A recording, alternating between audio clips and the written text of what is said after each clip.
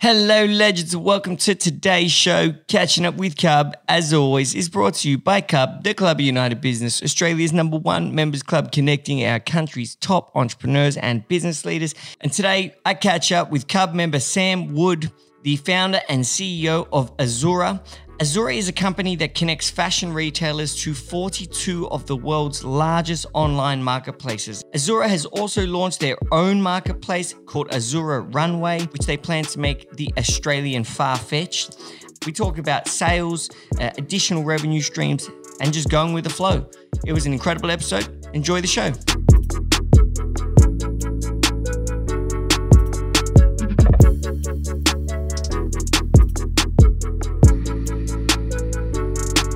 Welcome to the show, Sam. How are you, man? Good, Daniel. Nice to meet you. Nice to meet you too. How old are you? 32. 32. Hey, yeah, you look young.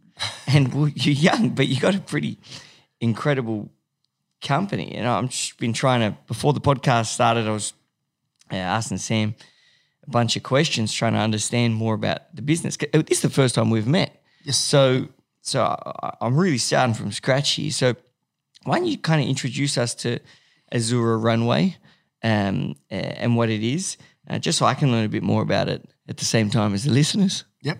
So Azura Consulting is our parent company, and underneath that we have a fashion marketplace, which is Azura Runway. How it works is we've designed Azura to be the gateway to fashion. So it enables brands and distributors to plug into Azura and then sell across marketplaces all around the world. So if you're a boutique or a brand on the corner in Bondi and you have very little foot traffic or a website, you could plug into our platform and then we send you out to marketplaces such as Iconic, to Catch, but also we send you to marketplaces in Europe, in the UK, the US, and also Southeast Asia. How many marketplaces are there in total that you'd work, or roughly? We work with 42 marketplaces now. Mm-hmm. And there's about 1,000 marketplaces in existence that deal with fashion. So the opportunity for our growth is enormous. Okay, so let's say I own Hakim Fashion. It's a fashion wear company that specialises in hoodies for entrepreneurs. We've got a little store in Bondi. You know, we're making a bit of a splash. We want to get out there in a cost-effective way and have a huge presence online.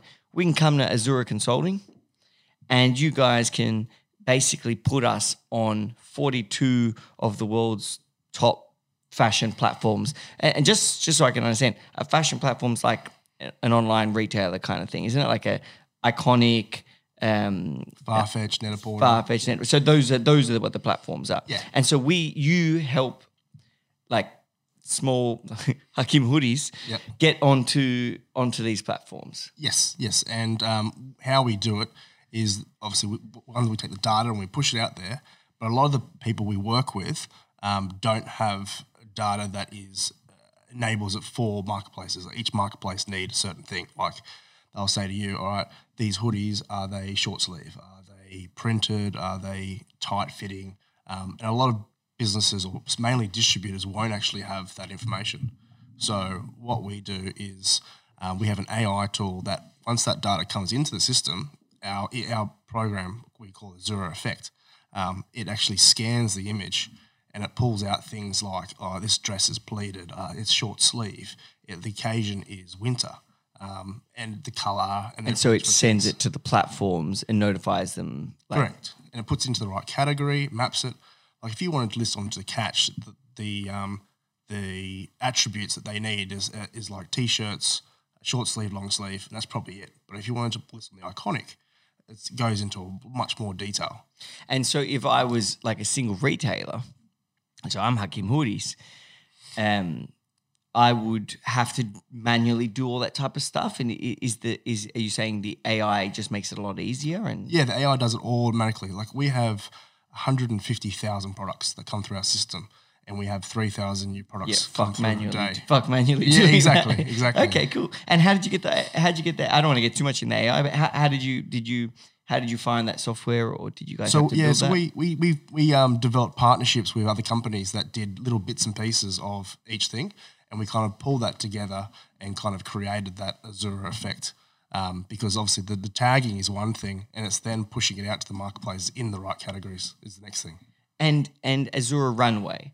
So that's your own online platform. That's your own online fashion retailer. Is that correct? Correct. So we're trying to become the Net-a-Porter of Australia. Okay. So there's no one in Australia that's really doing luxury fashion well. Like the Iconic sell 80% fast fashion.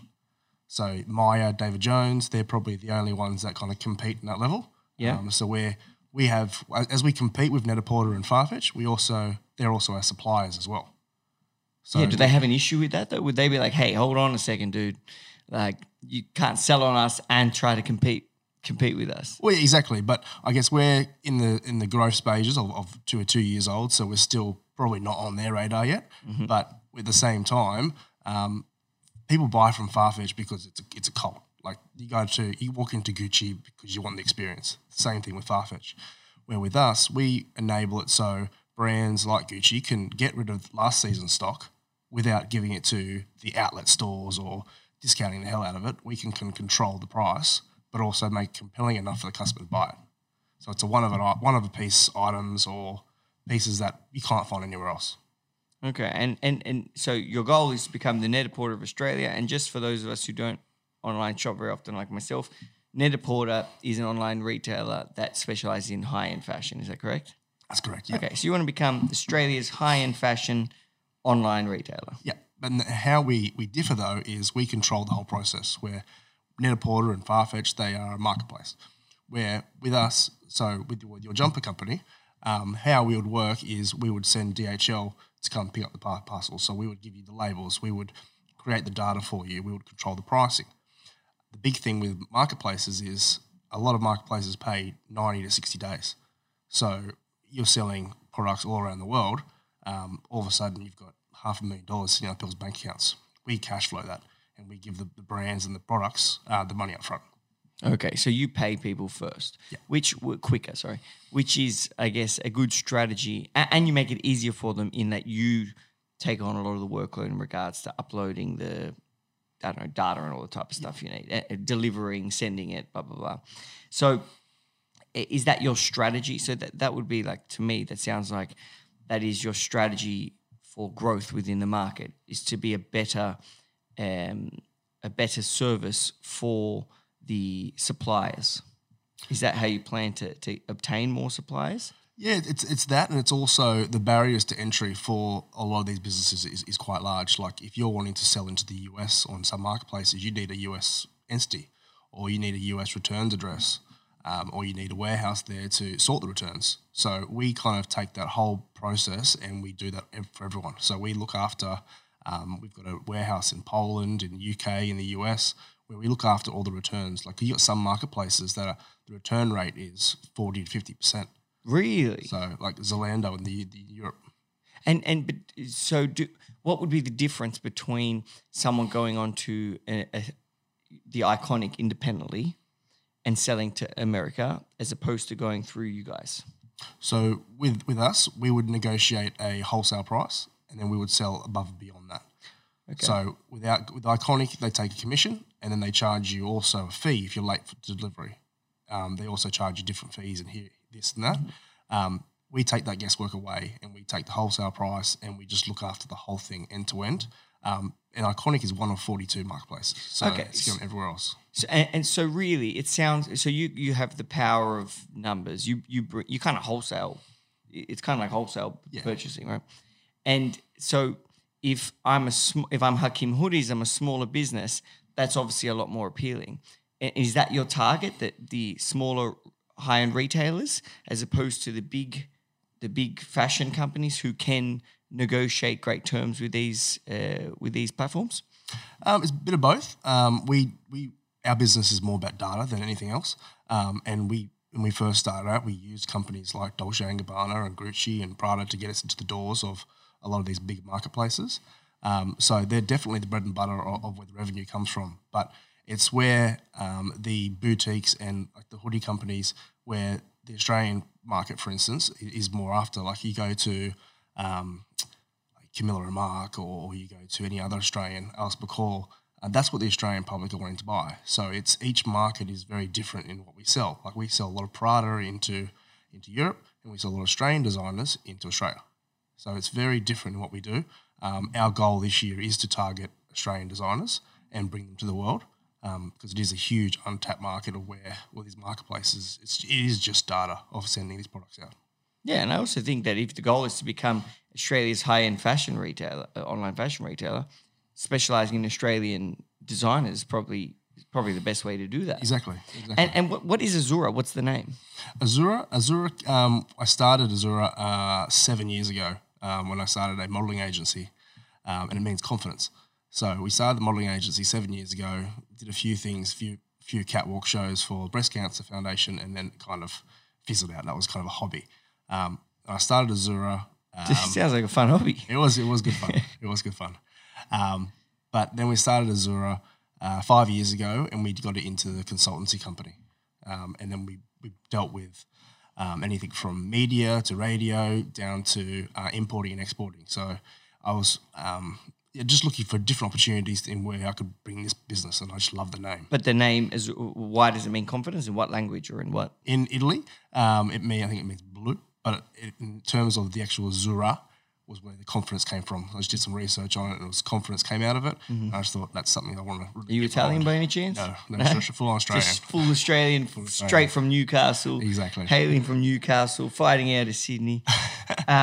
Awesome. And well, tell us about you. I guess I kind of jumped the gun. Obviously, I've read that you're from Newcastle. Where did you? What was your upbringing like? Were your parents in business? Did you think you were going to be an entrepreneur, or run us through the journey? Yeah, most of my family are in engineering, so they're working in dredging or engineering, and that was kind of where my family or my mum was really grooming me to go to university and do all that. I finished year 12 in St. Philip's in Newcastle, and my granddad got me a job on a dredge. What's a dredge? So dredge is they dig up Newcastle Harbour and pump all the sand out of it and push it onto the beach. Mm-hmm. So it just makes the actual river wider and deeper. So they got me a job on that. It was my first job out of school. I was making $100K, first job out of school. Jeez. So I thought, this is great, except it was 5 weeks on, 7 days a week, 5 weeks on, 12 hours a day, daytime and nighttime. And after 6 months, I was like, well, I'm not interested in this at all. It's just too hard. There's the whole dynamic of people you work with, but also I just couldn't see myself doing it. And then my stepdad at the time was in real estate, and he was making quite good money, and it was talking, and that could kind of groom me to be more away from the family in terms of the engineering side, but more towards the sales side.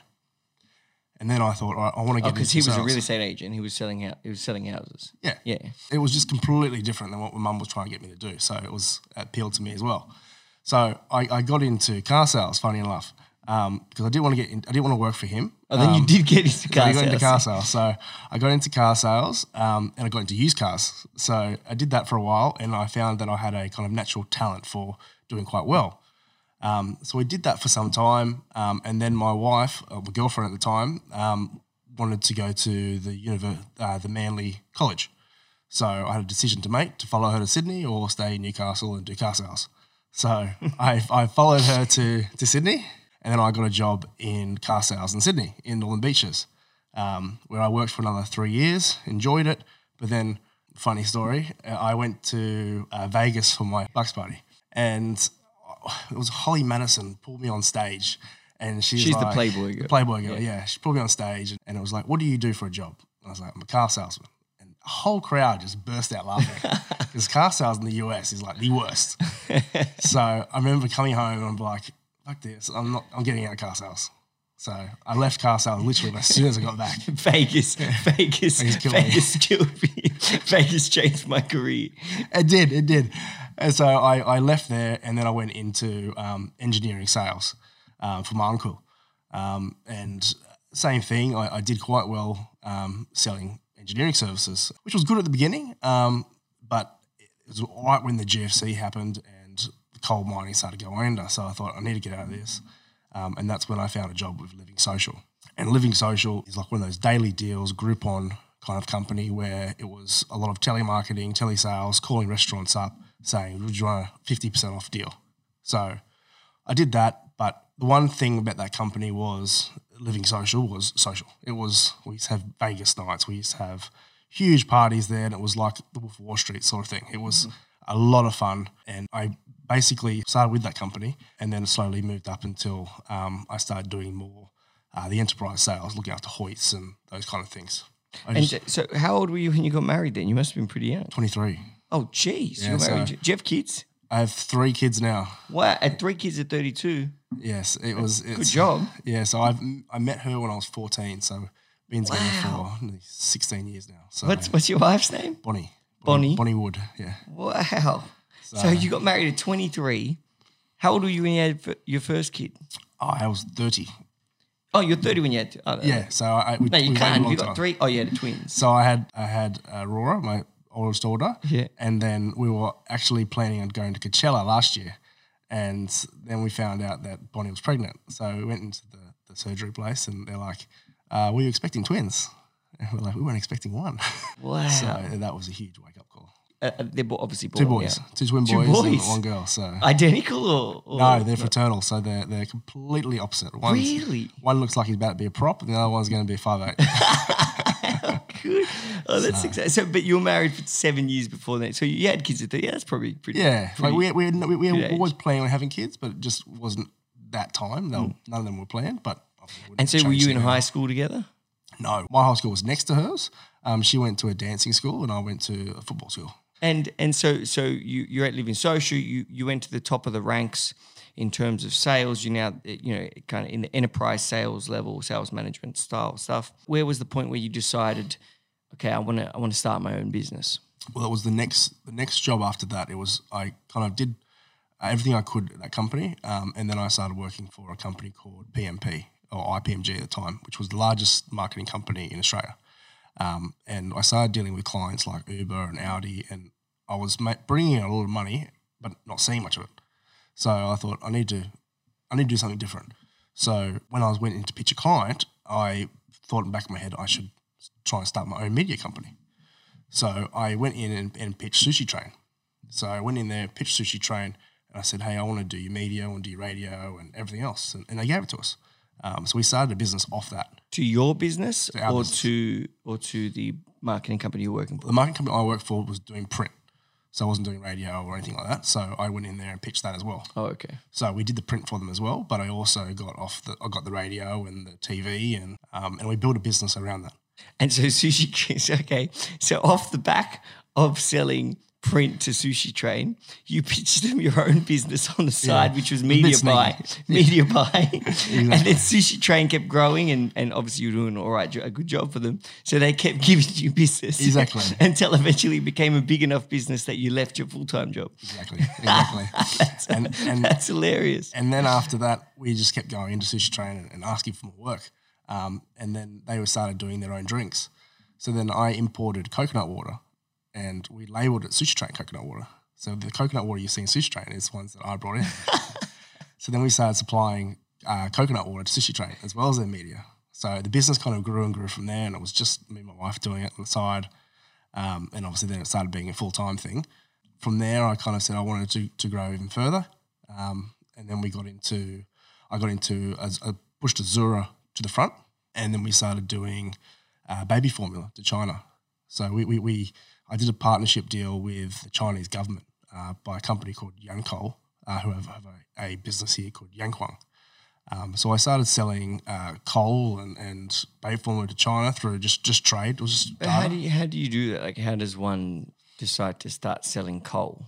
Like, for example, if I was going to start selling coal, I would have no idea. I'd probably go to my farm, get the leftover fire and put it in bags and ship it on. Like, how do you sell coal? You know? Well, it's funny because it's the same as selling anything else. It was just I knew contacts from when I had when I worked with engineering, and I met this guy at the pub, and he just happened to be the vice president of this company.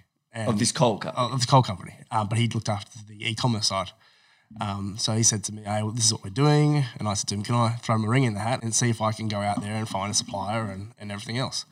So we got into that and started supplying this company with different things, and it just kind of built from there. And then we started bringing brands to China because obviously we had the Chinese contacts. So then we thought every brand wants to go to China right now. And sorry, how did you get the Chinese contact? Just for people curious, someone might be like, hey, I want to start importing shit to China. Just walk us through how you actually got the contact in China to start selling through. So it was the guy at the pub, met the guy at the pub. He introduced me to his company. Okay, step one, go to the pub. Go to the pub, yes. So met him at the pub. He introduced me to his company. And then from there, he just introduced me to the whole world of China. Oh, so that company had contacts in China. Yeah. Like they're a state-owned company, and he's the only Aussie guy in the whole company. So having meetings with me was a lot of fun, and we used to just go out and just work out like global domination of what we could do, what we could sell, and different things. And at the time, every brand wanted to go to China. So I then basically built another agency around that of how do we sell businesses or how do we sell brands into China using like influencers and using Chinese marketing. And that did quite well for a while. That was kind of around the time where I met these fashion buyers and fashion suppliers in Italy and Sweden. And then once I saw that opportunity, the whole business kind of changed and I kind of let everything else go. COVID kind of ended the Sushi Train kind of role. But I then focused heavily on this fashion, and that's kind of where we are today. Okay, and so, but when did Azura become a thing? Where in place? So you had the media buying agency for Sushi Train, and then you started the collaboration with a Chinese company, just sending things to China, Cole, baby formula, whatever else the Chinese want. Where did Azura come in? So Azura was always the kind of parent shell company of it all. I just love the name Azura. I got in partnership with one of my old bosses, and we started Azura, and we started Azura Consulting, and we started Azura Runway. And Azura Runway was supposed to be the face of everything. Okay, so really, Azura was just you doing business, and the business just kept evolving with whichever pubs you walked into. The business just kept evolving, depending on your own personal entrepreneurship and what stage you were at, until eventually you actually found a business partner who was your boss at one of your jobs, and actually created what is Azura now in its current form, which is the online fashion platform or retailer, plus the company that helps other retailers get onto all the other digital retail platforms. Exactly. And it was always, for us, it was always sales or data. And fashion kind of became the new Cole or the new baby formula or whatever it was. So we never had any background in fashion.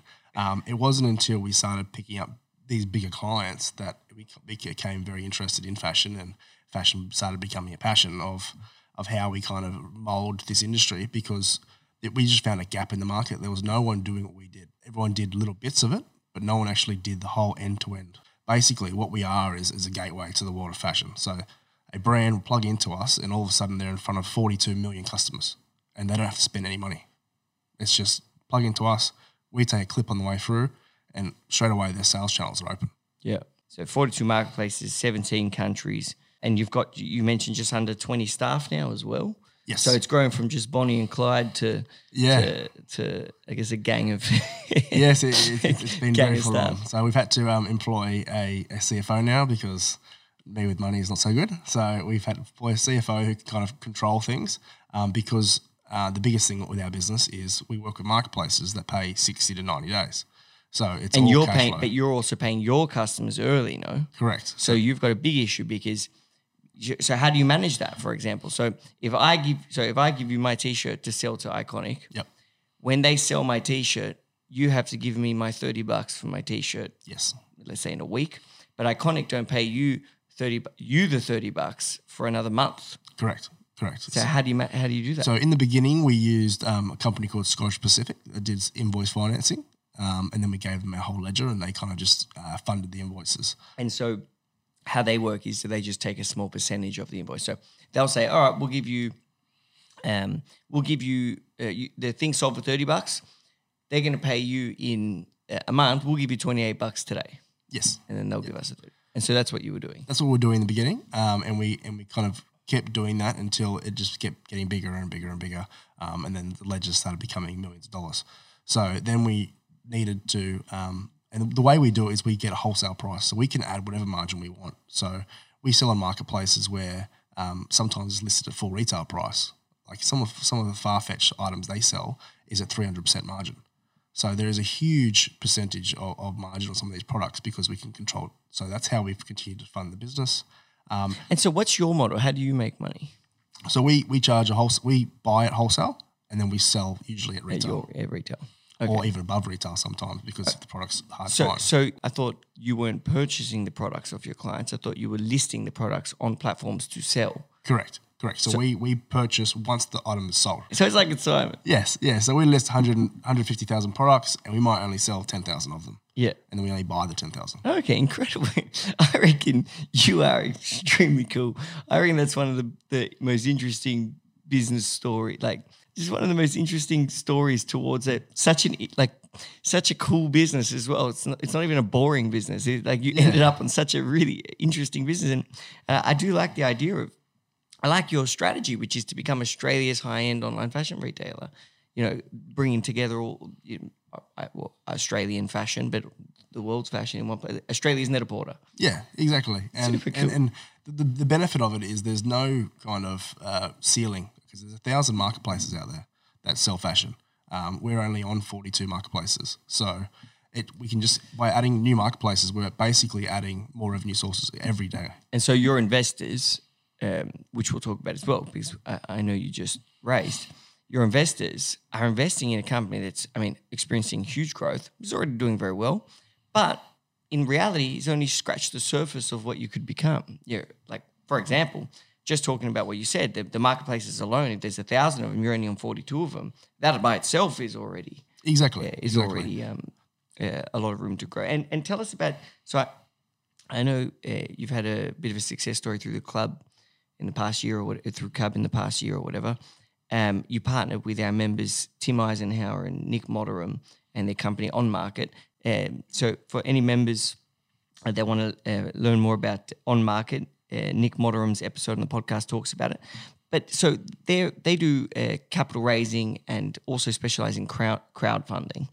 Do you want to talk us through, I guess, what your reason, because you just successfully closed a raise around with them.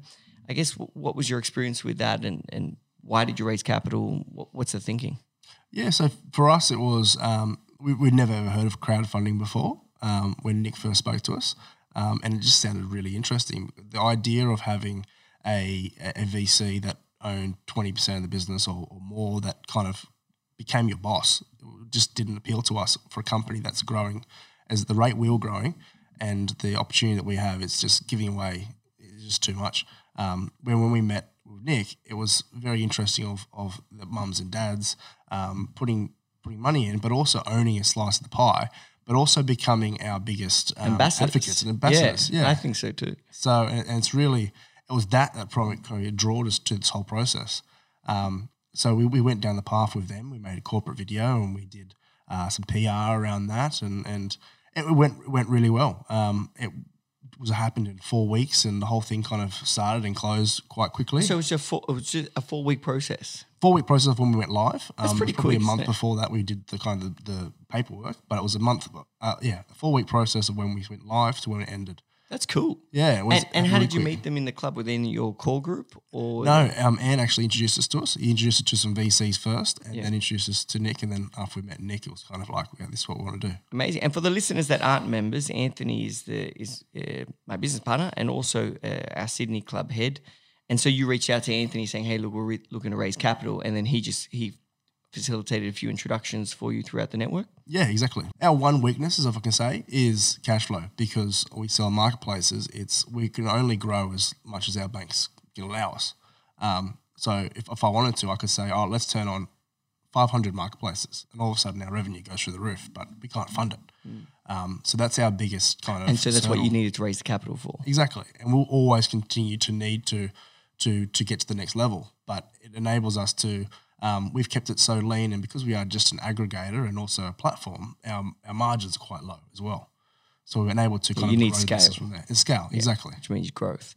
That's incredible, man. Yeah, I always say to the members, even just one valuable relationship represents an endless amount of opportunity. And that's a good example of a relationship that, you know, served you now, but in the future, as you expand ongoing, it could even keep serving you. Is Bonnie still involved in the business? No, she's now full-time With mum. the kids, yeah. I can imagine she's got twin boys. And is your eldest a girl or a boy? Our eldest is a girl, yeah. Okay, so beautiful. She's still home. Would you have any more? Do you reckon? No, that's definitely it. not. The three, That's the done. trifecta. And so Bonnie's kind of gone out of the business now. You're in. What would you say your key strengths as an entrepreneur are? I think the sales background has definitely helped. One of the big things my bosses used to say about me was I could open doors. I could easily pick up the phone to CEO of BHP or whoever it was and kind of get in the door there, and then kind of create something out of nothing around that. And that was kind of my biggest drive, was just making money was the goal of being successful and doing that. And I learnt early on that I can't do it myself. I needed successful people or people with different abilities to me around me. So that's where I met a business partner who had a completely different skill set than me. He came out of creative and ads. So when we started working together, it just seemed to work really well. So we just partnered from there, and then So sales, opening doors, sales, making things happen was your strength. But also, I'd say you sound like you just also problem solve a lot. Like you just kind of come into situations and you identify opportunities. Yeah, and that would be the next big thing is the opportunities, because in asking the question, and that's what car sales taught me, was ask, like, the amount of people that worked in sales that never asked for the business after they pitched for 45 minutes was huge. So it was always the car sales kind of thing is sell then and there.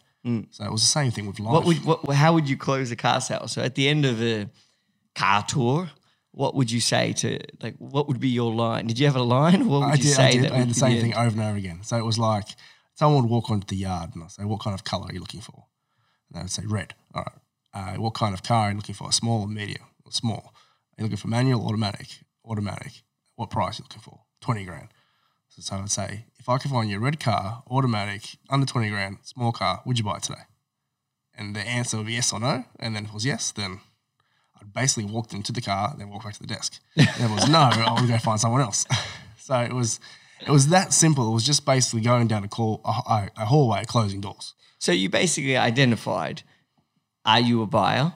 Are you a real buyer? Would you buy today? And if you are, well, then I'm going to help you find the product that you just described. Exactly. And that's when that whole Wolf of Wall Street came out and that straight line selling. And I kind of studied that religiously. The book. Exactly. So I just followed that and I was like, I need to sell like this guy. I read it. I mean, it's my favorite movie in the world, but I read the book and I think it was the straight line selling book. I can't remember. It was one of the books, but I didn't know if it worked for me, because isn't it all about, like, what did you take from the book? The book, I didn't take too much. It was more the DVDs he did. Okay. And I took a lot from that. What were the lessons? The lesson it was more around the selling, and he's one of those guys where you never meet your hero, because it was the whole time he's pitching his course, but it's all about what I just said was the straight line of closing doors the whole way through. So if you had like a straight line, you'd get them to say yes, and you'd progress to the next line. If they said no, you'd go back around and start again and get them to say yes 6 times. But it was also supply and demand. So that whole thing with the pen, it was what kind of pen do you need? If this pen can help you write, that's what pen you need. Where other people will sell the benefits of the pen and sell, oh, this pen is amazing, it has all these different things, blah, blah, blah. But the customer might not need the pen. You're really getting them to explain to you what they want and why they want it, but you're getting them to say it to you. Yeah, they're selling themselves more. Yeah, they're selling themselves. Yeah, so it was one thing the straight line selling said: you never sell someone that's not interested in buying something. Yeah. So it was always I'd find what you're interested in and just basically continue to talk about that. Get your client to actually say and think and say themselves why they. So if you're selling suits, maybe, like, you know, what's this suit for? Oh, I need a suit. I need a suit for work. Oh, great. What type of suit? How do you think it's gonna like? Why do you need it? Oh, I just want to look. I want to look more professional when I'm doing my sales, so that I'm able. Great. So by having a nice suit, you're gonna make more sales. Yeah, excellent. Well, what type of suit do you want? It's kind of like that process of getting them to sell themselves on, kind of like getting them to say why they need it. Is that what you're talking about? Exactly. It's exactly right, and that's in every part of life. I found that that's the biggest thing. Yeah. Like I sold to one of the CEOs of a iron mine about truckless mining, and I knew nothing about truckless mining or engineering, and I just got him to talk for 45 minutes about truckless mining, and then repeated to him what he had told me. And then he bought $1 million contract worth of truckless mining, and then came at the end of it, he goes, "You're so knowledgeable." I'm like, I've said like 10 words. I literally copied you. Yeah, exactly. It's awesome. But you also said that the other part, probably the most important part, in fact, was the close, was actually asking for, so the close, you call it the close, no, part of the pitch where you actually ask for the business. Yes. Because if you ask all the right questions, if you don't ask for the business, fucking no point anyway. Exactly. So I guess, do you have any tips on closing, on trying to? Well, I think most people don't close because they're scared of rejection, and a lot of people hate confrontation and they hate rejection. Where in selling, you kind of need to do, otherwise you don't get paid. Mm-hmm. So it's just asking the questions. It's like in anything with you guys, it's like, do you want to join the membership? Can you join today? And it's just the same thing. It's asking for that business and not pushing them to do it, but also just asking them again few times. Yeah, and doing it strong, I reckon, because like at Cub, we'll say like, look, if you're not interested, like we think you're great, you'd be an ideal member. But if you're not interested, just let us know now. We'll close your invitation, we'll shut it, and we'll give it to someone else in your industry. It's kind of like, all right, let us know. Otherwise, finish, go away. We've got we've got other. It's that, and I reckon that does work, because if you look at the best salespeople at Cub, like the members who are probably like yourself, they're more sales inclined. Not in the club to sell, but they're just, as people, they're good salespeople. Miles, who also has an episode, Miles Warden from the Bespoke Corner, he would be like, oh, so when are you coming in to get a couple nice suits? Like they actually, they joke about it, but it's kind of like, it's also like, yeah, fuck, I probably should get some nice. Or like, we're looking for the CBD office at the moment. Currently, we're choosing between two offices. One's in like one of the top 3 most premium grade buildings, and the other one's in a boutique building, so not considered premium grade. And the agent of the premium grade building sent me a message yesterday morning. He was like, so you're going to go premium or you're going to go second class? I thought, fuck, what a legend. I was like, it's funny. Like he's like, hurry up, choose us. Like, like he's putting down the other one, and that they want to sell to you.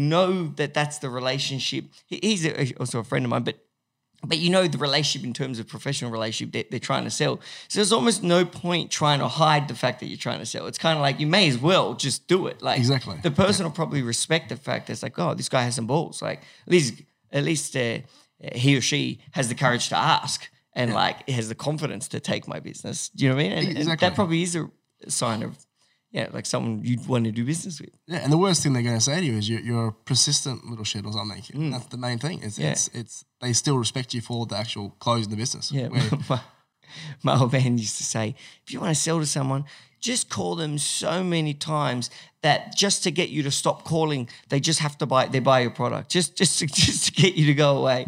Don't take that in reality, but the person that's calling you all the time is going to be the person that gets you business. Exactly, exactly. Like, eventually, you're going to need it. It's like when you walk into JB Hi-Fi and it's the one that keeps coming over to you that gets to TV. 100%. Yeah, and again, I relate everything to Cub.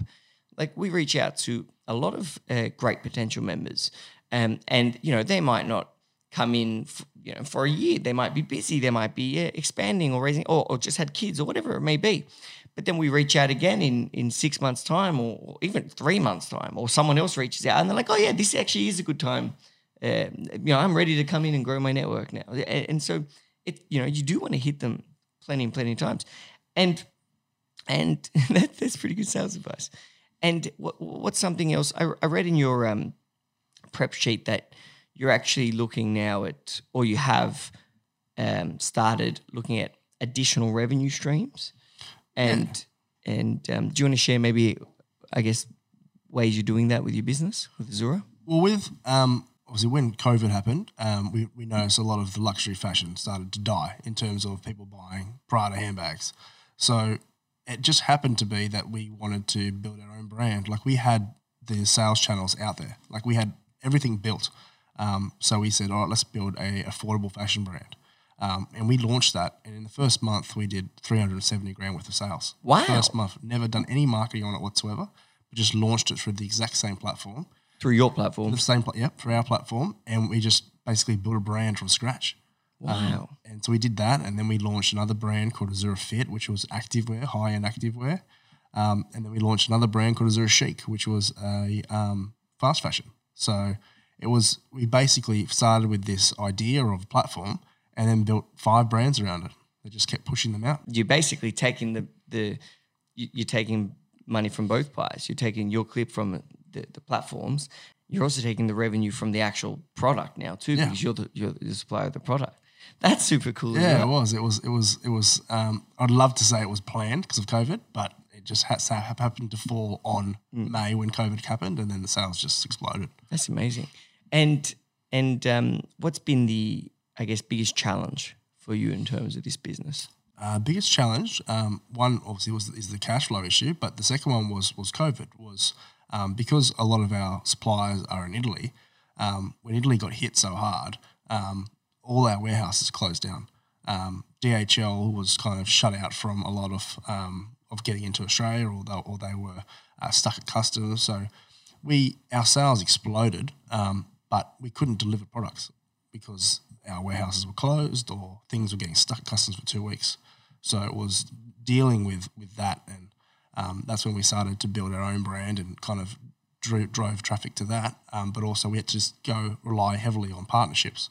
So we were dealing with Australia Post and we're dealing with other post companies, and then we decided to lock in a contract with DHL Express because they could get through customs. So you locked in with DHL because they were the only one that could get the clothes from Italy to Australia, or effectively.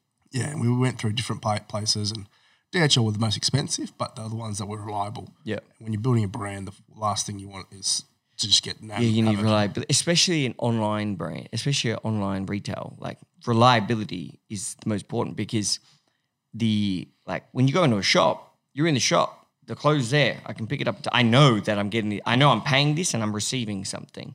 With online, you don't. It's like, okay, I've got to pay now, but I haven't got it yet. I've got to wait and just pray it comes in time. Exactly.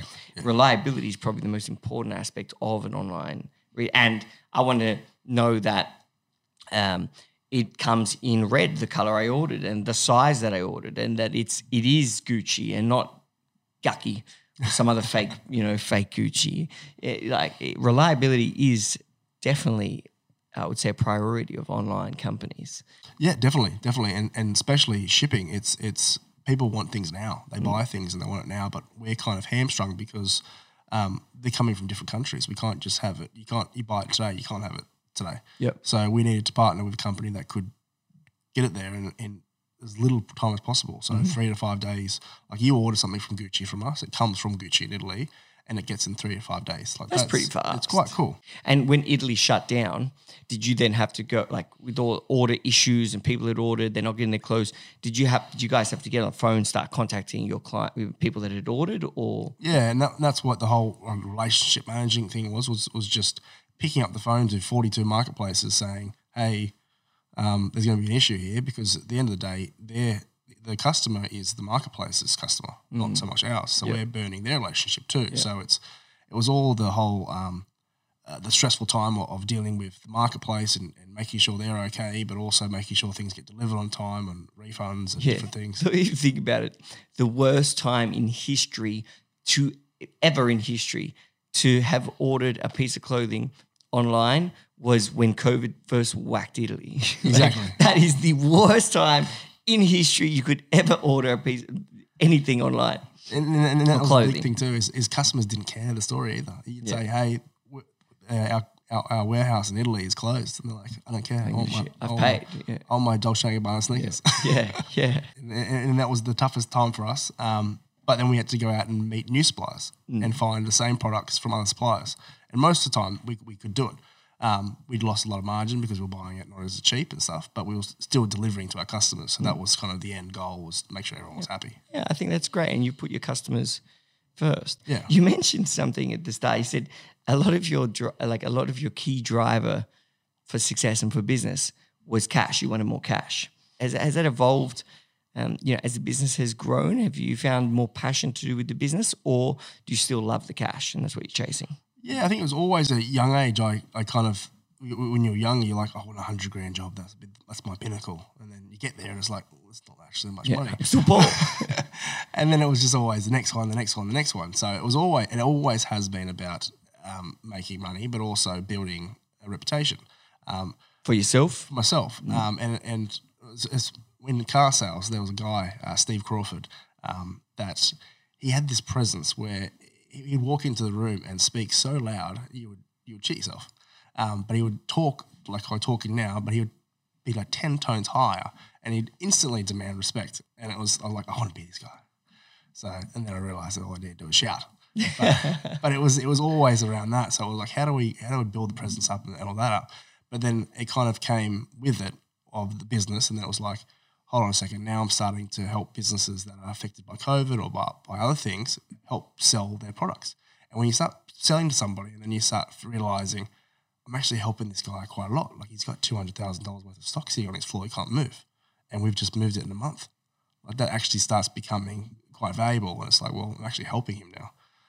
And then we started giving all our returns to charity. And we gave everything to St. Vinny's. And then the smile on their faces is like, oh, this is actually huge. I never thought. So what was before. that? What did you give to St. Vinny's? So with Explain the that better. Azure Exchange stuff, a lot of it's for affordable fashion. We got a lot of returns to come back to us, and rather than reselling them, we had about 2,000 so people pieces. bought clothes from the platform, returned it for whatever reason, and then instead of on-selling it, you guys gave it to Vinny's, to charity. Yeah. So and my cousin was working at doing pro bono legal work for the charity. So they introduced us to us, and they told us this is what the clothes will go and everything else. And It's conscious capitalism. Yeah. It's business, a profitable business that also helps the community and society, providing goods and services in the forms of clothing in your case, and in forms of allowing businesses to grow for the retailers that you work with, that you allow the business to grow faster by putting them through your platforms. But also you're doing charitable work as well with returned items. You're giving them to Vinny's to make good clothes more affordable to those who don't have the financial means to potentially buy new clothes. yeah, That's an incredible. Business is a force for good, and even with a focus for cash, like you're saying, it's still a force for good. You're still doing things that are contributing to this world in an incredible way. exactly. And that's where we found the next opportunity was selling pre-loved. We started selling secondhand Gucci bags. And one thing with Australia is it's not first of anything. Like, there's so many new opportunities for businesses that it doesn't exist here. It exists overseas, but doesn't exist here.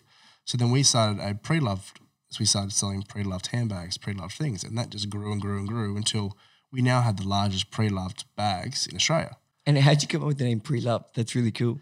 It was a second hand. I think Farfetch call it Second Life, but we're just like, well, it's loved. It's pre-loved. I like it. It was just something different. And so you've got a place on your platform that's called Pre-Loved. So it's like a category. So second hand, you get cheaper, like good products cheaper. Well, it's not even cheaper. Some products are even more expensive. Because Really? It's one of a kind. Like I bought my wife for her 30th birthday one of those black Chanel. There's classic The handbags. vintage bag, all the it's classic ones, yeah. I think when it was new, it was less. But Wow. It's just one of those things where collector's items, or they have stories with them, and it's also the sustainability piece, and then we started getting a different kind of customer because we noticed that our old customer were older people that like Dolce & Gabbana or Gucci, but then we started finding that our customers were younger market that were cared about the government, The environment. the environment. No, they hate the government. And cared about sustainability. So we found a whole new market by doing that. Really cool. Really interesting. All right, man. Well, let's wrap it up. Why don't you share with it? Do you have a favorite book, or I mean, it could even be the DVD you were mentioning before that has given you a lot of insight or inspiration into business or knowledge into business? Yeah, the one is the Catch book.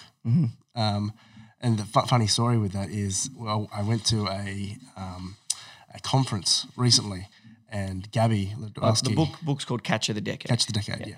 And the founder of Catch, Gabby Lebowski, he was at the conference, and it had been after I'd been drinking quite a lot, and he obviously had been too. And I could see him. I wanted to pitch him the business more and how and what we could do, because we partner with Catch. What is Catch? Catch of the Day. So it's a marketplace where people sell anywhere from fashion to appliances to. So Catch of the Day is a marketplace that like anyone can sell anything on. Yeah. And so Catch of the Decade is the book about the story of that company. Yeah. And you met the founder of this company at this event, is what you're saying. Okay. Yes. So I noticed he was running off, so I chased him, and I realised he was going into the bathroom. And so I said to him right before he walked in, I'm like, "Can I just pitch you something real quick?" And he's like, "You've got 10 seconds." So I was standing there while he was going to the bathroom outside and pitching him this idea, and it all went well. And then we kind of shook hands and spoke after it. Next minute, he's pushed it all over LinkedIn. I just had the randomest pitch from this guy that pitched me in the bathroom, 10-second pitch. So after that, I went and bought his book. And it's a good book? It's a really good book. What did you learn from it? It's just about how entrepreneurship, like he came over here and started different businesses and how to grow them and also how to exit them.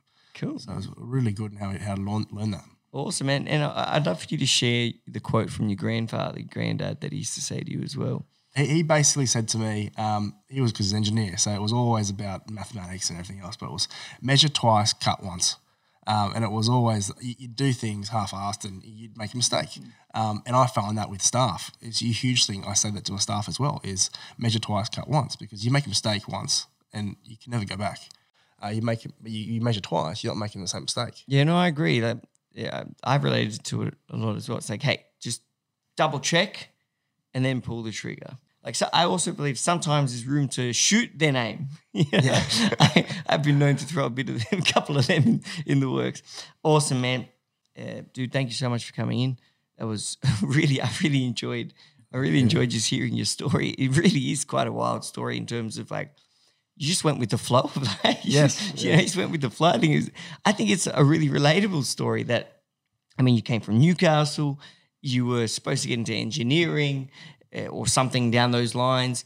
You ended up getting into sales, and then you just rode a wave to creating what is now an incredible business in Azura Consulting and Azura Runway.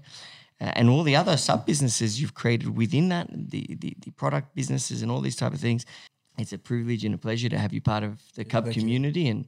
And I'm really happy to have met you today. So thank you so much. No, thank you very much. It's been awesome. Great. And to the listeners, if you want to find out more about Sam, key lessons and all sorts of things, go to cub.club/podcast and you'll find a bunch of badass information that I'm sure you'll enjoy. Sam, thank you again. Thank you. Thank you much. Thank you to the listeners. Hope you enjoyed the show.